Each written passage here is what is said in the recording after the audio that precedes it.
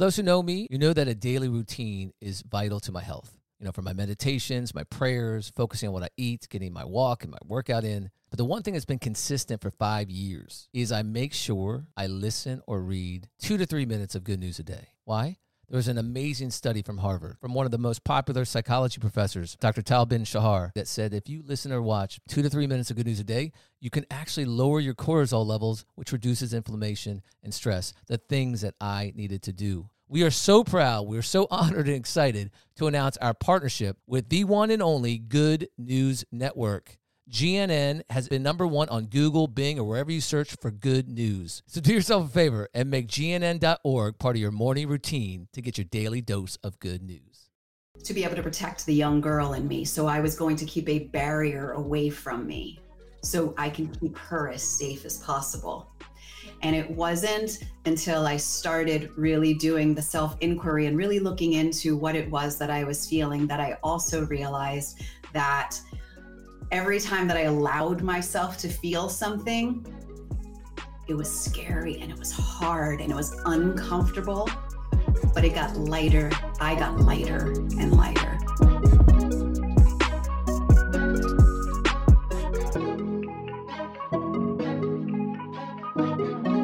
Welcome back, everybody, to another episode of Living Good Currency with Tony and Tobias. So grateful for your time. We appreciate the support, the love. You guys are creating a community that it's just humbling. That's exactly what it is.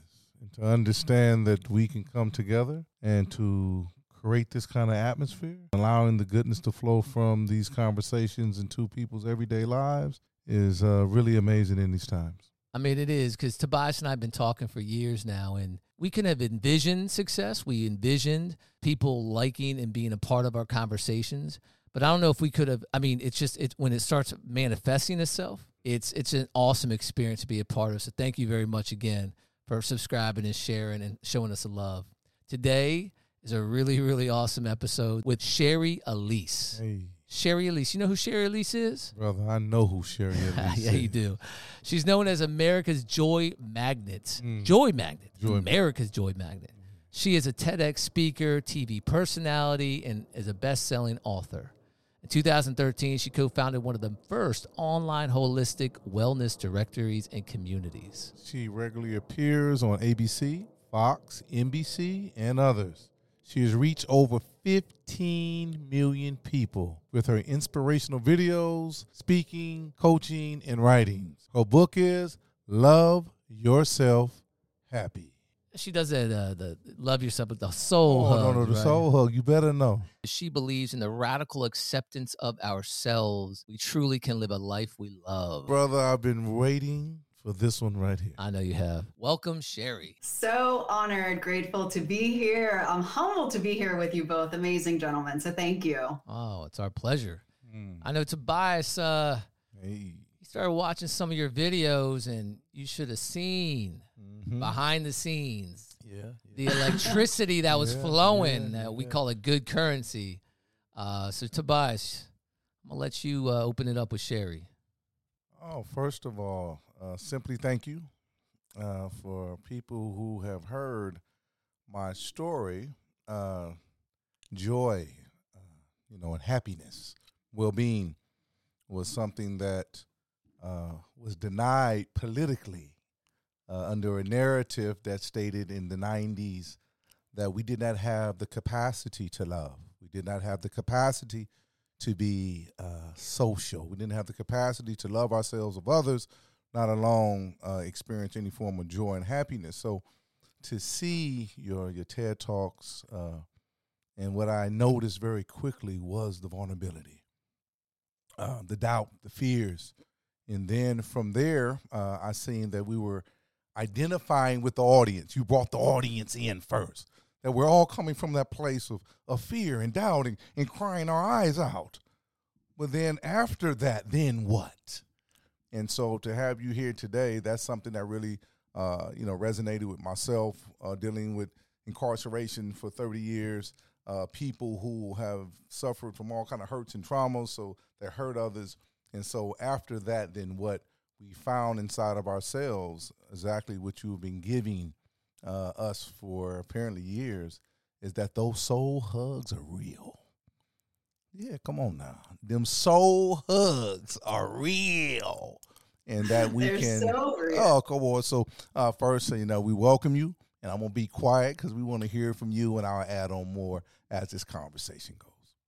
Oh, well, thank you for reflecting that. First of all, like, I know your story, so I'm like, I just want to sit and let you talk. No, it's all good. So, We're together in this. yeah, no, thank you. Yeah, I think it's so important. Well, first of all, thank you for seeing that in me, because really it's been a journey, as you know. It wasn't an overnight thing to get where I am, to understand joy, really, to allow it, to know what it really is, that it's not, dependent on all the things outside of us, that it really was about finding the connection and truth with myself and allowing myself to be okay with the hurt, to feel it, feel the sadness, to feel the trauma, and to be all right with all of it, knowing that I know you understand this, but knowing that we're here to experience our humanity, and my humanness means that I feel sadness, means that I feel hurt, excitement, joy, all of it. So just that was a journey in itself. So explain being to here us right now is an honor. Share with the audience that journey if you can, and that will lead up to the soul hugs. Yeah, well, I always start with this because that's kind of just the turning point of my life, was really at 7 years old, finding myself on a witness stand, speaking out against the man who had sexually abused me. So it was 1981, no one was talking about, the Me Too movement was around, no one was talking about sexual abuse. And it was something that I still to this day don't understand what gave me the strength and courage to speak up and to share that it had happened to me. Because I was, like many survivors are, I was told that if I told, that my family would be killed, that I would be hurt. And there was just something intuitively that knew that this was not right. And so I went and told. And immediately, the police got involved. So just fast forward. So I had to speak up on a stand. And from that moment forward, everything changed. I think I knew right away that the person who had done it to me, that there was something wrong with him. Like, I knew that. And I knew that all people also weren't like him. And so I decided from a young age that I was not going to make everyone at fault. I wasn't going to put the responsibility on everybody else for what this one person did. And I always just somehow empathetically, just understood that there must have been something wrong with him to have done this to me.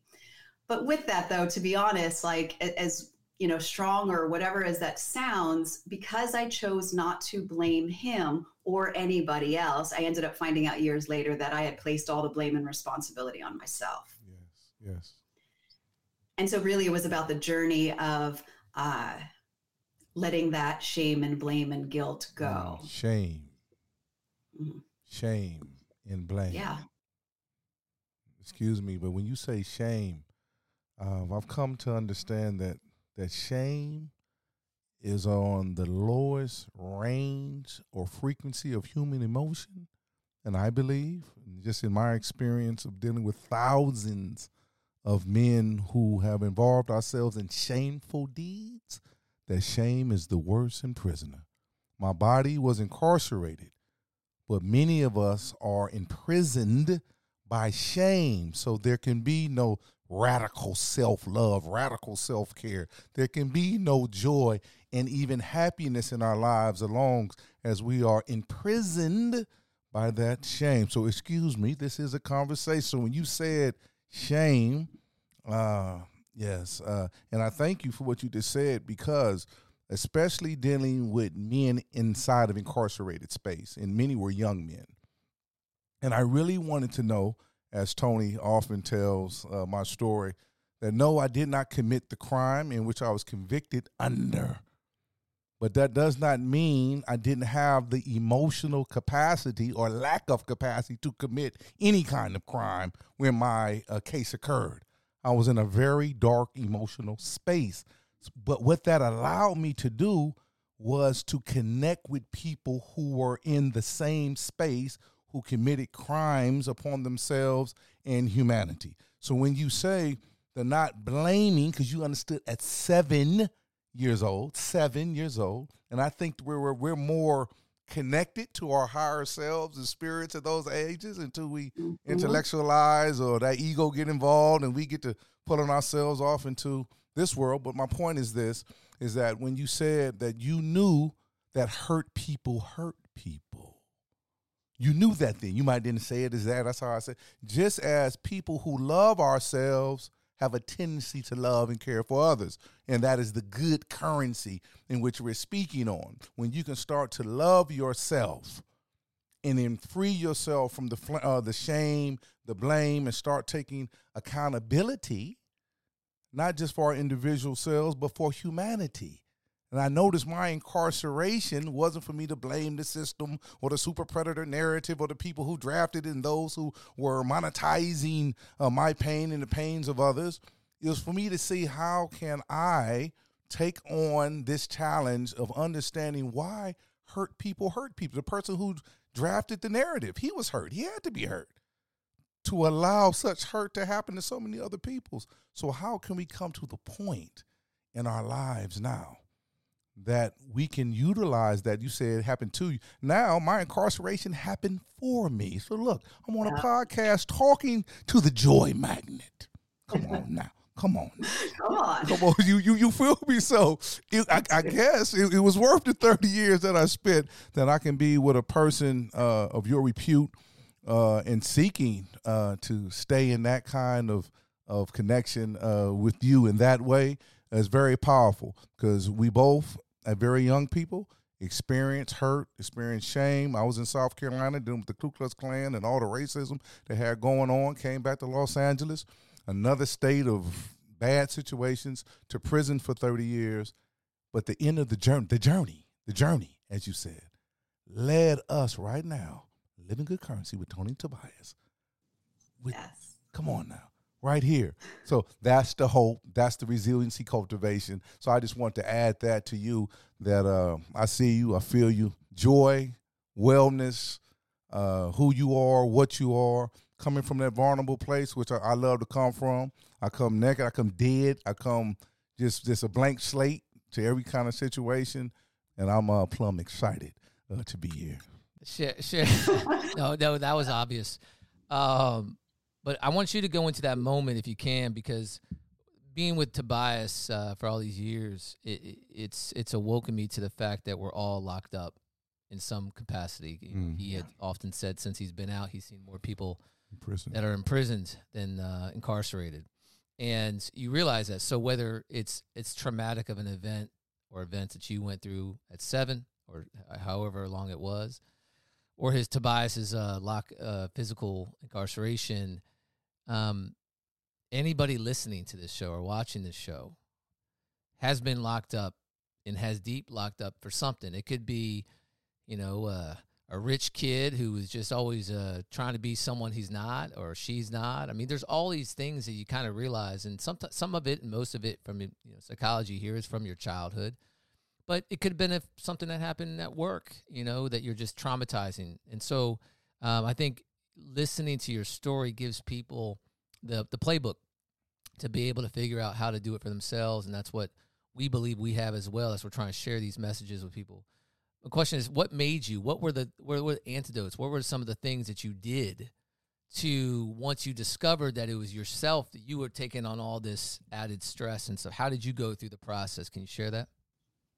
Yeah, absolutely. Well, first, I think it's important for everyone to know that we are always doing the work. We are always healing. I was just taking a walk. I live here in LA, and I was just taking a hike the other day, and I'm busy crying and releasing another layer. It is a never ending journey, because that's what we're here to do. So when I share, it's always important for me to say, when I share this journey and how I began the healing, it's not an overnight thing. I went through my 20s and up to my early 30s, even in denial that I was having challenges because I was told at that young age from being on the stand that I was strong, that I was brave, because they found out he did this to other girls. And so they were like, you saved people. So I went, even though I didn't feel it inside, I went all these years going, you're strong, you're brave, you can do this. And so any of those other emotions I pushed down because that's not what strong girls would do. Like, they're resilient, but you can only hold that down for so long. It comes up, it, you know, like those, those feelings are always chasing you. And so for me, it really was about being exhausted, to be honest, like getting to a certain point in my life where I was so tired. And you said this, Tobias, like about taking responsibility. I was always blaming everybody else for, like, you know, the unhealthy relationships I had with men. Like, why are there all these bad men in the world? Why is there this? Why isn't my career taking off? Why I used to call myself the dark cloud, which is funny to watch the transformation from dark cloud to like America's Joy Magnet, which the media did that. But it's telling though, because as soon as I decided and I was like, could I really be this unlucky? Like, for me, God, did God really put me on this earth to struggle and suffer? Like, why is everybody else doing okay? And once I started having and opening up that conversation with myself, inquiring, sitting with and listening, then it was like, maybe there's a different lens that I'm not seeing. Maybe I'm only looking through a sliver of the entire pie. Yes. And once I simply allowed myself to look in a different direction, it was like, maybe this is about you, Shari. Maybe you're only seeing this. Maybe it's not all the men. Maybe it's not all of those things. So I would always say that just sitting with and that self-inquiry and just opening yourself up to the possibility that maybe the ways that I'm thinking, what I've internalized, my beliefs, maybe they're wrong. Because we talk about how we wish. So our beliefs, as you guys know, can cause a lot of divisiveness, right, in our world. I mean, we saw it over the last couple of years, from science to, you know, political divide, racial injustice, which has always been there, as we know. But we've seen that, and we talk about that, and like how people should be more open-minded and listen to each other. But I'm curious, and my thinking is, well, what about with ourselves? Yes. Like, what about with our own beliefs? Yes. Like, why do we immediately believe that we're not worth it? Why do we immediately believe that we're not good enough? Like, we've taken on and internalized these beliefs about ourselves. So I'm going off on a tangent now. No, you're not. Keep going. Okay. Thank you.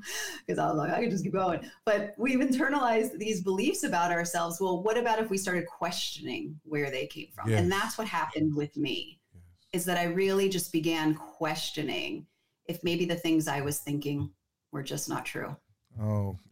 With myself, you know, a lot of people know my father came out of the Black Revolutionary movements of the 60s, fighting for human rights. So when you speak on our humanity and our humanness and, you know, coming here as spiritual light beings, whatever the case might be, to experience this humanity, my father fought for that. But inside of his fighting came a lot of anger due to post-slavery laws, COINTELPRO, the FBI, a lot of his friends, you know, hurt, killed. So he birthed me, not only in his genius, as some think, but also in his pain, in his anger and his angst against the system and various people who he felt authored such system.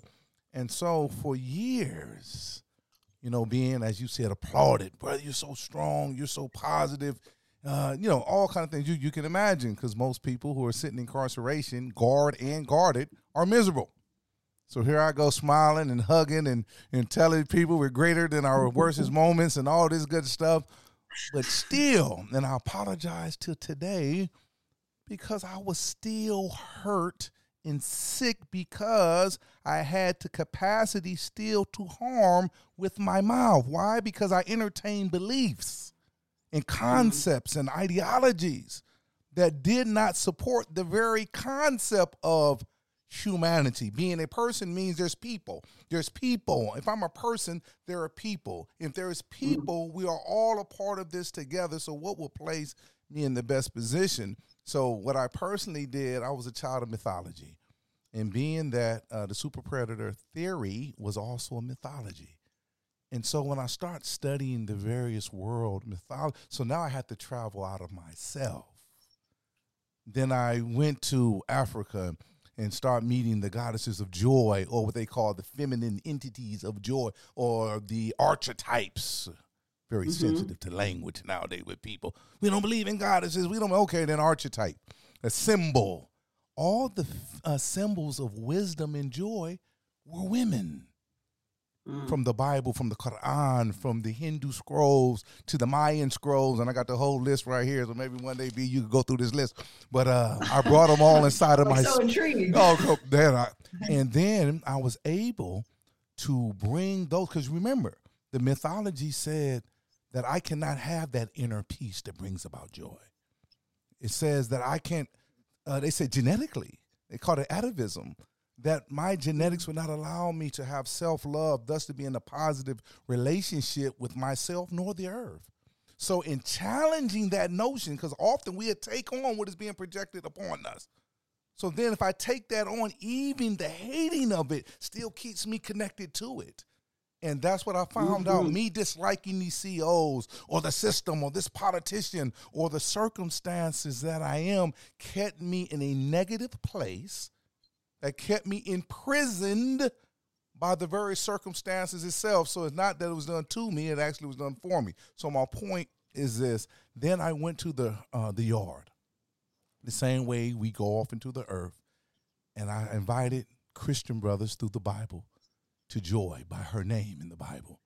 Then I went to the Muslim brothers with the Quran, and people who were studying the Mayan, my Latino, my brown brothers, and we all decided that, man, we don't have to be upset. We don't have to be angry. We have a right to how we feel. I can't control these handcuffs on my wrist. I can't control going off in this cell because I'm going to end up in the cell, or they're going to hurt me, someone put me in the deepest cell or the grave. But what I do have the right to do is how I feel about it. And my feelings are solely predicated on how I perceive the event. And so just in this conversation, and as you are offering so much, and it's an honor and a privilege to have this conversation with you, I think of all the millions of people who look to you. I'm here having this conversation, and the thousands, hundreds of thousands of men and women behind the wall who will hear my voice saying, man, that is Tobias. That's Tobias. Look, he was here with us. Doesn't that bring hope and joy? Doesn't that? So that's just really what I wanted to share. And what you said, what was the antidote or what was the means? Mine was studying the mythologies that are so common, which we call in spirituality or religion, finding the archetypes of wisdom and joy, knowing that they always go hand in hand, wellness, happiness, abundance, and prosperity. Coming from that place, what that place was really building on my own femininity that was being denied. So they call me the crying imam in prison because I didn't care about crying. And when I'm upset, I'm upset. When I'm happy, I'm happy. Let me experience the whole range of emotions because I'm human. And don't blame me if you think I had a bad moment. I apologize. It's all a part of the process. So when you say these things, this is what resonates in me. And yes, it's about the journey. And anybody know about me, dear Tobias will tell you, listen, I'm not fully healed. I'm going through a lot, but I done figured out some things.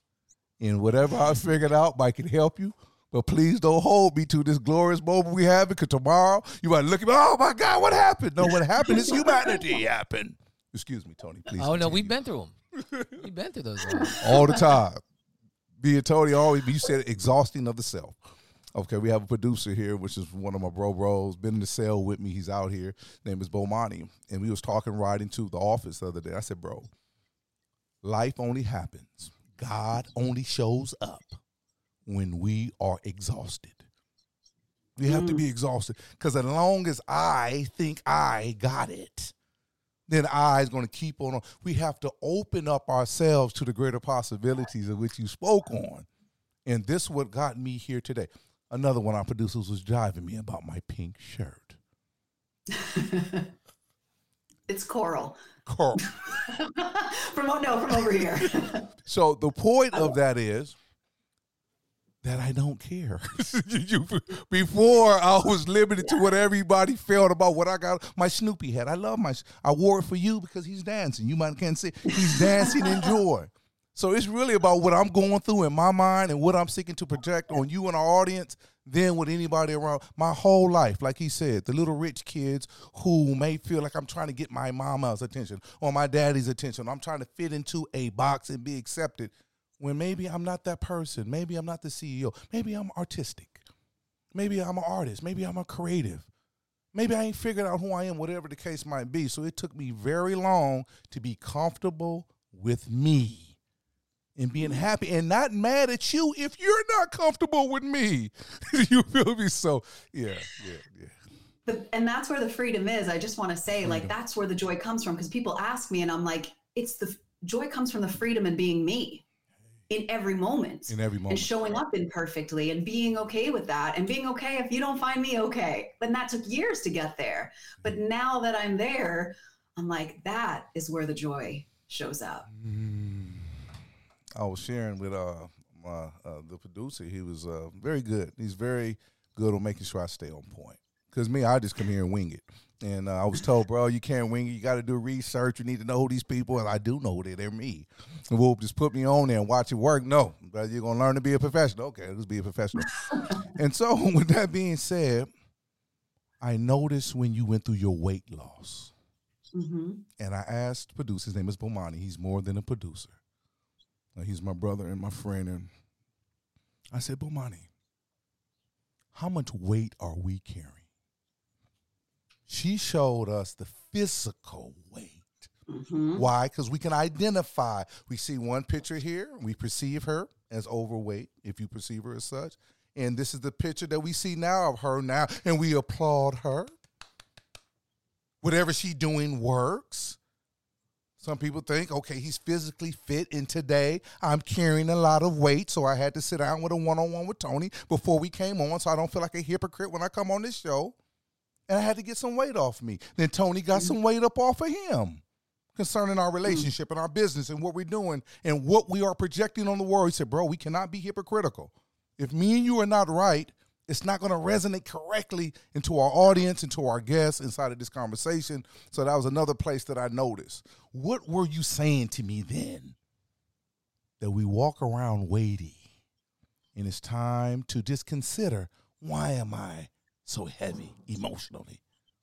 And what am I willing, capable, or know how to do to address it in a safe and very patient? My godmother said this, and I'll be quiet on this one. I haven't been very well at staying in communication. When you come out of prison, we live in just one time, now, the present. Hours don't even, days, years don't go. So time goes on. I'm not communicating correctly with my elders. And she said, don't make me pull out my spiritual switch. I said, oh, no, God, mama, please don't pull out the spiritual. See, that spiritual switch is worse than any other switch. Mm-hmm. And I said, please be patient with me. She said, when you ask for patience, always temper it with compassion. So with ourselves, yes, we have to be patient with ourselves and others, but temper that with compassion. And I believe that is one of the keys for me and Tony's success, because we're hard on each other, but it's always tempered with compassion. So, yes, just sharing that with you. That's just what's inspiring me inside of this conversation. Tony, and I'd like for you to talk some. No, I want to hear from Shari, because it's okay. There's many of these conversations, it's okay. And it's okay for me to sit back and just enjoy this ride. But talk about that, Shari. What does that mean to you when you hear about when you talk about your weight transformation? Share that with the audience who doesn't know about that. But then ultimately, I'd love to hear what you just commented on, what his observation was. Yeah, the weight loss. Let's just talk about the weight, because the weight loss is just a result of releasing other weight. Come on now. So the physical for me, because I was not dealing with my emotions as a child, because I had nobody to talk to this about, because there was so much that needed to come up, but because I was strong, I kept pushing it down. And so every time that emotion rose, I quieted it down with food. Every time that it wanted to show up in the sadness and I did not want to handle it, food was mind numbing. That was my, that's what I used. And of course, at the time, I didn't understand that. I did not have the emotional maturity. And also at the same time, for me, it was a sense of safety, to be able to protect the young girl in me. So I was going to keep a barrier away from me so I can keep her as safe as possible. Oh, no. And it wasn't until I started really doing that, I said, like the self-inquiry and really looking into what it was that I was feeling, that I also realized that every time that I allowed myself to feel something, it was scary and it was hard and it was uncomfortable, but it got lighter. I got lighter and lighter. And in that lightness, I didn't feel the need that I needed to stuff down more. And so the weight loss journey for me, it still took a time, because like everybody knows, like you change your physical, that doesn't mean that it changes your emotional. Oh, no. And everybody thinks like, if I just got more money, if I just lost weight, if I just this, I would be happy. Well, guess what? After I lost the weight, I was still choosing, because I hadn't gotten there yet, wherever there is, I was still choosing men I was in unhealthy relationships with. I was still making a lot of the same decisions. So it's this ongoing, again, journey. And the physical was just part of that journey, but still not the end of it. But what it felt like for me, and what I feel now in this body, that I'm just not only hiding less, but that I'm trusting more. I'm trusting that the little girl in me is safe. That I don't have to push her away from the world or hide her away from the world anymore. It's powerful. I mean, I listened to this. I wrote down when we were supposed to, we've been trying to get Shari on the podcast, and there's been some just certain things. So last time when we were about to do this, I wrote down this quote. So good currency, and as these episodes go, and by the time this airs, hopefully, God willing, our journal will be out. So you'll be able to learn a little bit more about the good currency formula and the philosophy of it. But the idea, just to share with you in a quick, is that we believe everyone shares the same purpose in life by definition of the word purpose, which is to do it, the reason why you were created, the reason why you exist. And from a macro level, if you study, it's to do good for yourself and others daily. And when we wrote that, we felt this weight. Talk about weight. This weight lifted off our shoulders, because everyone's trying to figure out, what's my purpose in life? Okay, we'll tell you. It's to be of service to yourself and others by doing good. We just make it a little easier to know. Do good for yourself and others daily. And then the passions is your enthusiasm, your desires. And the key is everyone's trying to find out, like you said, like we talked about, maybe it's people don't want to feel sorry for the poor little rich kid. Oh, you have all the money. Your daddy, your mommy have the money. But that's, again, we're labeling. We're not we don't know what's in their head. And they can be miserable human beings to other people as well. So, but everyone has a passion, and everyone's trying to search for, I like art, but what am I supposed to do with that? But no one tends to ask themselves, why am I doing what I'm doing? Why? Because without the why, you're going to always feel this weird weight, because you can't identify why you're here. And everyone else, and you said it earlier, I was so jealous that everyone else seemed to have, but you know that that's not true. Everyone has their own stuff, but from the outside, it looks like grass is always greener concept. And so, but without identifying the why, we believe it's impossible to not feel the weight, because you haven't identified your existence, your purpose. Once you identify your existence, which is to do good for yourself and others daily, then your passions, the thing that makes you unique. Joy, you have a unique gift. Come on now. So the key is just very simple. Go out with your passions and align it to your purpose. That's the key. And we just give you the formula. It's a daily journal. We just give you the formula. But in the book, we have this quote that says, self more. So the more you do for yourself, because just like people that listen to these episodes are going to hear, but it's good to hear, repetition is good. It's actually makes you remember. But, in the airplane, when the oxygen levels go down, they say put it on yourself first before others. It's even your own child. It's not instinctive. It's not an instinct to take care of yourself first, but it's important. So self-more, like how are you taking care of yourself, talking to yourself, addressing these issues, going deep, not just on the outside for others, but self-more plus self-less. not selfish, but selfless. The more you give to others, the more you serve, equals self-worth. So self more plus self less equals self-worth. And it was like this lightning bolt moment. We're like, that's a pretty interesting. Anyway, that's what I'm listening when I'm listening to both of you.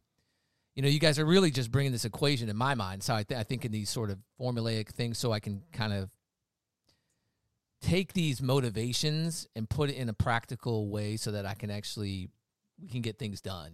Make it utilitarian. You know, So when I listen, that's really what you guys were doing. You go in to the self more. You lift the weight off, allowing you to help others, and that ends up being your self-worth. When I can see me, I see you. Hey. So until I can fully see me, like I can't see the gift and the beauty in you. I love it. I can't see the struggle in you. I can't see the humanness in you. Like as soon as I realized that I was this fragile, like human, you know, like, I mean, that's the body I'm living in, obviously. Yes. Come on now. We're spirits. But once I was able to recognize that and acknowledge that, then I was able to give you the same gift. I was able to go, oh, he's not perfect. She's not perfect. They're trying their best. And forgive, right? Because I saw, you know, how many times, like just in the talking again about the relationships, because that seemed to be my thing for me, was like relationships with men. That was the struggle for me. I saw with my parents, like, so that's how it manifested for me. But once I was able to recognize that what you did or what he did wasn't, number one, about me, but it was about we all have our own imperfections. We are all struggling. We are all challenged by something. And because when I saw that I wasn't perfect, when I was able to forgive myself for my imperfections, then I was able to do the same for you and go, oh, that doesn't mean there's something wrong with me. You know, it's about your own. So anyway, when I see me, I see you is my point. Shari, you said something, and I really want to touch on this. And, you know, I'm really conscious of the I, because there's really no I. There's really we, literally. I'm talking if you look at the Bible, the Quran, the Bhagavad Gita, the Dead Sea Scrolls, why would God, created by many beautiful names and archetypes, speak in the we? If anybody can speak in I, as God. Me, I. Even God speaks in the we. Distrust. Distrust is the foundation, in my evaluation, of every harm we placed upon ourselves, each other, and the earth. And it comes very, in my experience in dealing with the souls, the people that I was blessed to love on me and me love on them, that they all came from a point of distrust. They couldn't trust their parents because most of them, 80%, didn't have mothers and fathers. And they couldn't trust their mother and their auntie or their grandmother who was seeking to raise 6, 7, or 8 of them to give them the emotional and social needs that they needed. So then they went out into their communities where there was only more distrust. So they don't trust the authorities. They don't trust the church. We don't trust older people. We definitely don't trust the popo or the police. And so we're coming from these places of distrust. So if we have a public defender or attorney, no disrespect to the attorneys of the world who I've grown to love, Tony. But in my experience, So, but in our experience, they didn't fight for us. So I didn't have a mama or daddy to fight for me. So we come into the prison system, often reflectors of ourselves, distrusting. I can't even trust myself. I can't stop drinking. I can't stop smoking drugs. I can't stop having some form of sexual perversion. I just can't. I can't even trust myself. So going inside of life and being so when you said what you said, creating that space of trust, if you look at the etymology of the word, you start dealing with that which is true, that which is the truth. And when I tapped into the truth that I am a spiritual being of light, and what is light? We can get scientific. Information is energetic, and energy is informational. That is in this beautiful human body that is decaying as I speak. Then it gave me a better realization of how I wanted to spend my time. My name is Tobias at birth, which means the goodness of God. So when Tony and I came up with Living Good Currency, the Good Currency Journal, then it was only a manifestation of my purpose, and my passion is to do good and earn good. But I don't have to do. All I have to do is be. That's it. There's nothing to do. I tell Tony all the time, I get on his nerves. Long list of stuff to do. I said, my brother, I did not get here by doing nothing. I just be. And in this state of being, the law of resonance flows through me, and it ain't me that's doing it. It's we that's doing it. Because the universe is sentient. The cosmos is aware, and the creator thereof is one with us. There's no alienation, and I trust that. I feel that it's true. It brought me here today. This is a manifestation of the truth that I'm living. I looked at you. I said, man, I didn't even know who you was before the Bomani asked me to look you up. I'm like, bro, who we talking? And that's another advantage that I have over most people. I have no terms of reference. So when I sat there listening, I was looking at myself. She's me, and I'm her. And that's why when you opened up the screen, you didn't see Tony. Because in my heart, that was me. And I was glad the last time we tried to get you on, it didn't work. I knew today was going to be. I said, if she is who she claims that she is, and I'm banking on she is, people, I don't impress easily. I've seen too much and experienced too much on various dimensions and realms. I said, she's going to come whenever it's possible for us to get together, and we going to do our stuff. Me and her going to do our stuff. And I'm living it. I've got goosebumps on these arms. And so, just really appreciate. And I'm looking at this time. I was dreaming. I'm like, oh! We have time. We have time. So tell us, Shari, what are the things? I know you with your book, Love Yourself Happy. Tell us about that book and how that came about. Happy. Well, that's my lifelong journey. I mean, the subtitle is your Love Yourself Happy, a journey back to you. And that is really just my life I set it up as a road trip because I love the open road. Anytime I get in my car behind the wheel, there's freedom. There's the windows down, there's the loud music, there's the singing, and there's me just being, right? And so I set the book up as a road trip with detours, rest stops, and fuel ups. And all of it starts with my journey, of course, at 7, but it really is about the lessons learned that I share, really through storytelling, truth telling, which I believe wholeheartedly in. As soon as we let go and drop our masks, the whole world would be healed because we'd all see we're so much more alike than we think. But the book itself really takes place. I started writing it in Italy. My boyfriend at the time, who's now my fiance, so this is a spoiler alert, but he had broken my heart. He was supposed to move out to LA from New York.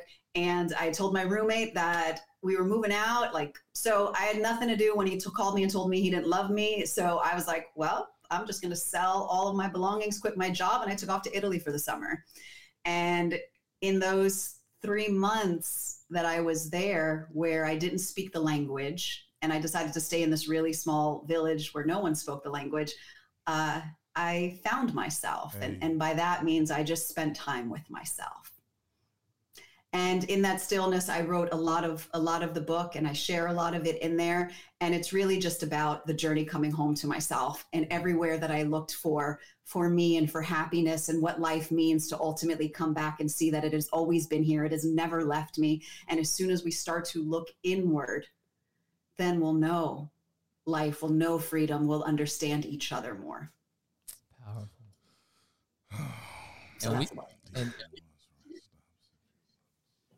And also with Love Yourself Happy, when you were in that self-reflection mode, is that because you had mentioned God too? And we talk, people call the universe God, whatever.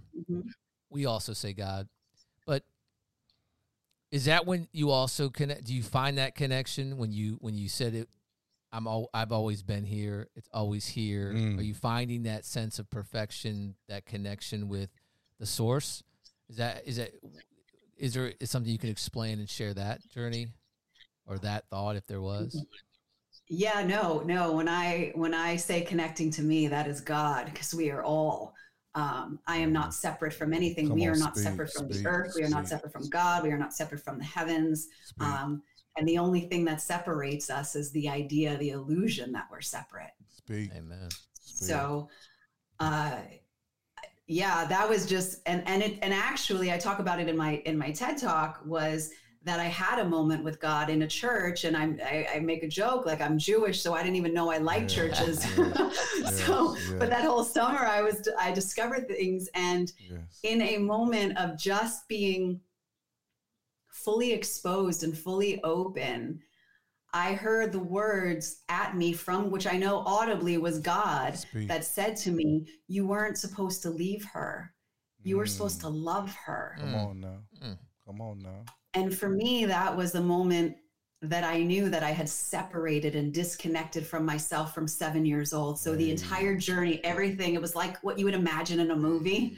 Everything flashed back really quickly to me, my entire life, every single moment that led up to that moment, to go, and back in body and wholeness. Oh, Shari, listen, when you say what you just said, and the scripture comes to mind when it speaks of Yeshua, the Messiah, the Christ, the Jesus, and forsake not the child, accessibility to the Christ. We believe that is sincerely the inner child.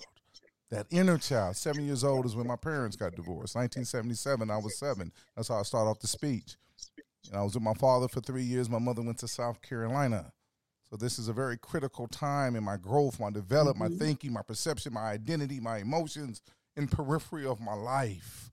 When I was 7, I keep young baby boy Tobias on the forefront of me at all times.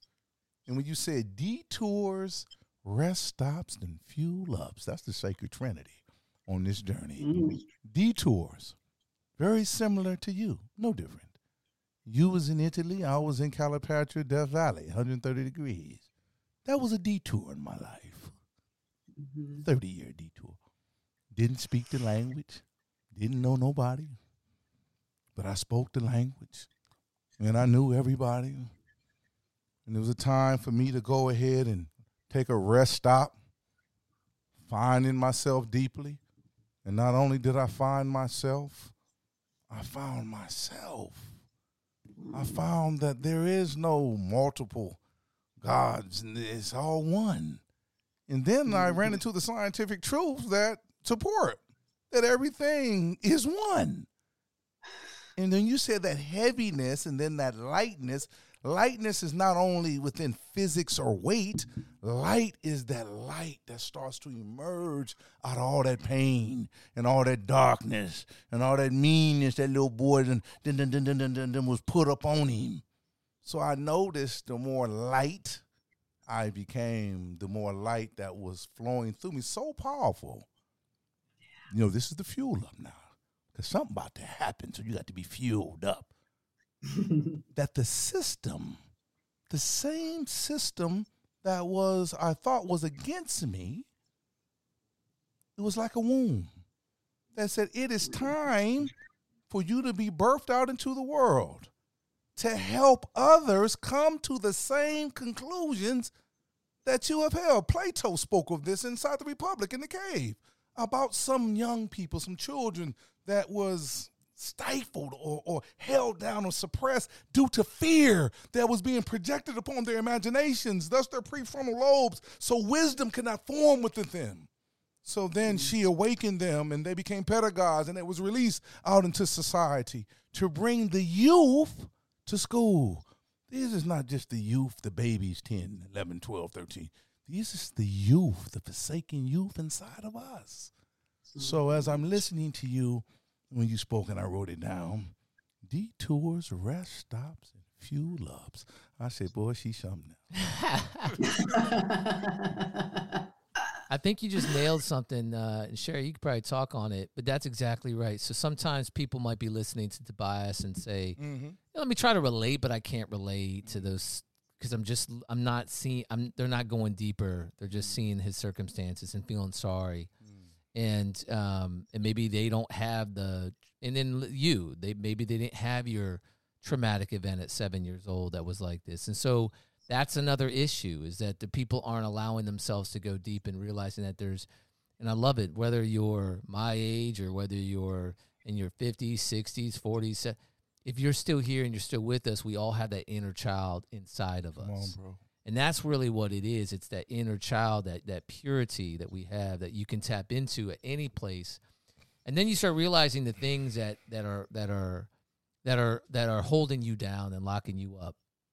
So I think it's important, because I think I would almost imagine, and I know, listen to some of your talks, that it's not so much that you have to keep going back to that event at 7.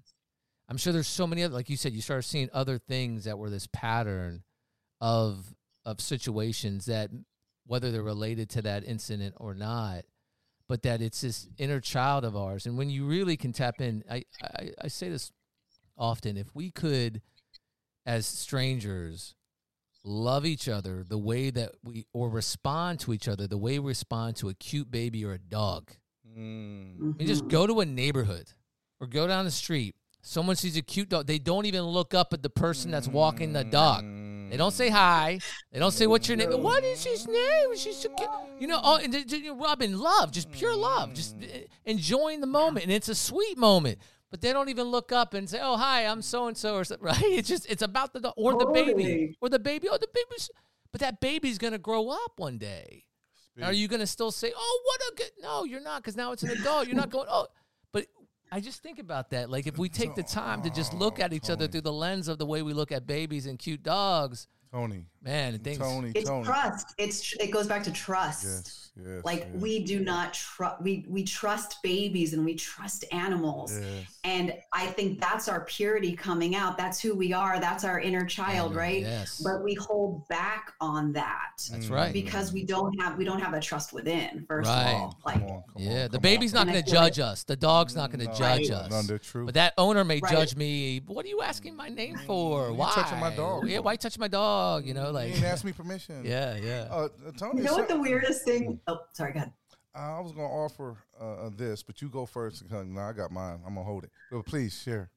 Well, but it's going to go off on another tangent. I was just going to say the weirdest thing when we talk about not looking at other people, like, with their dogs. Like, I often think, and I did this funny video on elevators, like how we'll go into this enclosed space with each other, like with another human being, and not say a word, like act like they do not exist. And we're all so uncomfortable. Yes. Like, and I'm guilty of it at times too. And then I once did this little fun video of like an elevator party, and I had all of these props, and people got on the elevator and I started giving them horns and everything. And I just got everybody having fun and looking at each other. So it just reminds me. I thought you were going to go somewhere. I thought you were going to add to that, because what's so funny about the elevator, same observation as the dogs and the babies. But here's what I thought you were going to add to it. You get in the elevator, one person, two people, you don't see nothing. But as soon as that door opens up to leave, have a good day. And breathe. Yeah. And you're like, so that's where we get the courage when we can't get a response back. It's done. I'm out.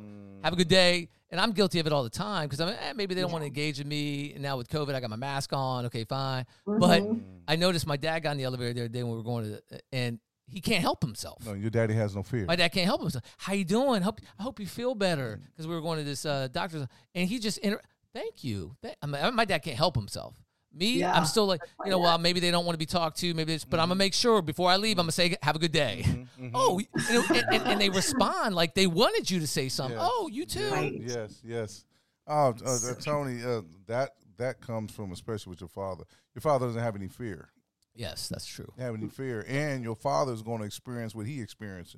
Whether you don't want to share it with him, he's experienced it. True. And he's dropping seeds. That's true. That's a seed. Goodness is a seed. But what you were striking in me was this morning, before I speak on the predator narrative and the theory and the mythology, it required me to research the author. And I learned something today. I knew that he recanted what he gave that whole system, political system, judicial system. He recanted it like 5 years ago. I was still incarcerated. But I didn't know what he said. It's not me to judge his heart, his intention, whatever the case might be. It's the words that Tony just said. He said, I sat amongst, you remember, this is a Harvard graduate, aide to a president, criminologist, mythologist, theorist. Right now, he is a professor at a prestigious school. Look at the periphery of his 30 years and the periphery of mine. I will meet him one day and you know your name. But this is what he said. He said, I sat amongst the people who I demonized. And I've learned a valuable lesson. We do not need to be judged and punished. Those children need the arms wrapped around them. And when he said that, I said, I'm going to give him credit because I've made a career off of beating up on him for the last 30 years. So let me be just. Let me be just. I'm not going to judge his heart because nobody judging my heart. But his words are words of wisdom. When can we place our arms around each other? That soul hug, that spiritual hug. When is that going to come about? For that's what the inner child needs on a deep level, And it's another thing that you said on the highway of life. I love the highway of life. You said, turn the music up. And I'm going to sing and I'm going to dance. We have to turn the music up in love, though. In love. Yes. And sing every mythology. And me and you call me on it, please. I'm begging you, call me. Tobias, I'm going to meet you later on and you're going to show me that. Yes, I am. I already got it right here ready for you. Every mythology, every archetype that has to do with wisdom and joy and abundance is also the goddess or the female entity of dancing and singing and joy and festivity and abundance. So when you say this, that's how I really be like, man, that's what they didn't want us to do in prison. They took the radios. It was a crime to sing. It was a crime to smile. It was a crime to grab hands with another race. When brother said, brother, we're going to fight on the yard, I said, no, we're going to go outside. All of us are going to hold hands and just raise them up in the air, and we're just going to drop our heads, and I guarantee it's going to terrify them. Mm-hmm. I've done it so many times. As soon as we go out, they say, whoever did that is the most dangerous man on the yard. You got these people to stop, think, be revolutionized because they're going to hold hands and drop our heads in humility, not to your ugliness, not to your bitterness, not to your harm, but to our greater humanity. We are being more human than you in this moment. Not saying you don't have the capacity later on, but in this moment, you're seeking to provoke us to harm, and we're coming together for the greater good.